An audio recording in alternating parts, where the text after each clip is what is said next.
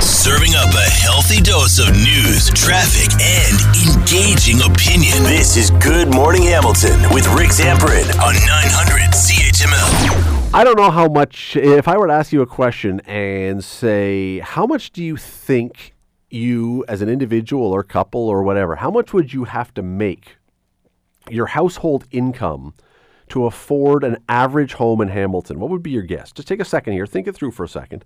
What do you think would have to be your household income to afford an average Hamilton home? Pay the mortgage, pay the taxes, pay the whatever. What do you think it would be?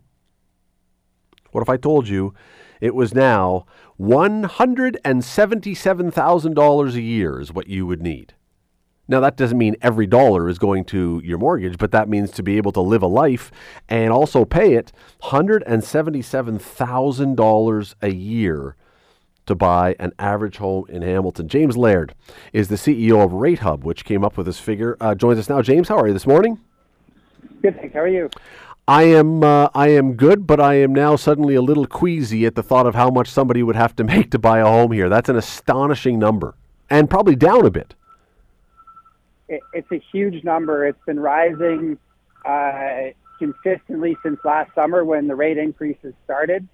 But actually from September to October, it actually got a little bit easier to afford a home in Hamilton. And that's because the average price of a home in Hamilton actually came down by about $25,000 between September and October. So you're talking about, if it's $177,000, what percent of that are you suggesting would be just towards paying for the house? Is it because isn't it like a 30 or 40%, which is sort of the accepted amount that's the proper number? You're correct. It's 40% of your household income is the maximum that can go towards a home. That's how we qualify, what you can qualify for. And remember, that is a pre-tax figure. So post-tax, it's much closer to, let's say, 2/3 of your take-home pay. All right, so $177,000. I'm trying to do some math in my head here. How much is that then? That means you're going to spend about $70,000 a year, $71,000 on your house. That again, it's an astonishing number when you think of how much of your money is going to go there. It is, and the sort of the surrounding areas of Toronto saw some of the biggest run-ups in home values during the pandemic, and so we saw the prices run up significantly, especially in Hamilton, and then layer on the rate increases, and you're left with just this huge amount of household income required to purchase, and so that's why we're seeing a lot of people, who are single, they've got to pair up in order to qualify for a home in Hamilton.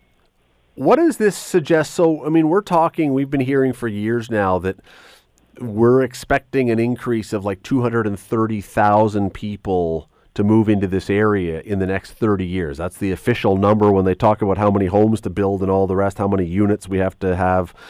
It's somewhere in that ballpark. But if these are the numbers, who are these 230,000 people going to be? Because that can't be the average person. The average person doesn't have this much money.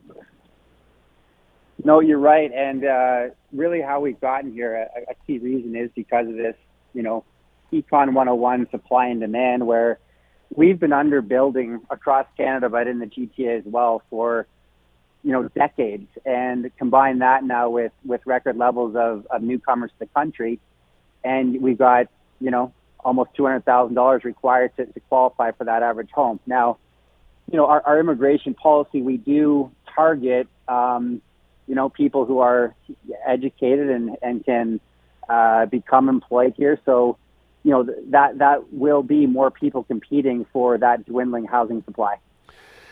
Is the now just to clarify here, is the $177,000 for a single detached home, or is that just to be able to buy something of the average price in this city?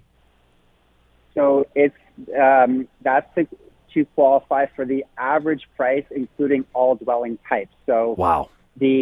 For a detached, it would actually be higher than that, and then if you're looking more at a condo, it would be less than that. So that's all housing types.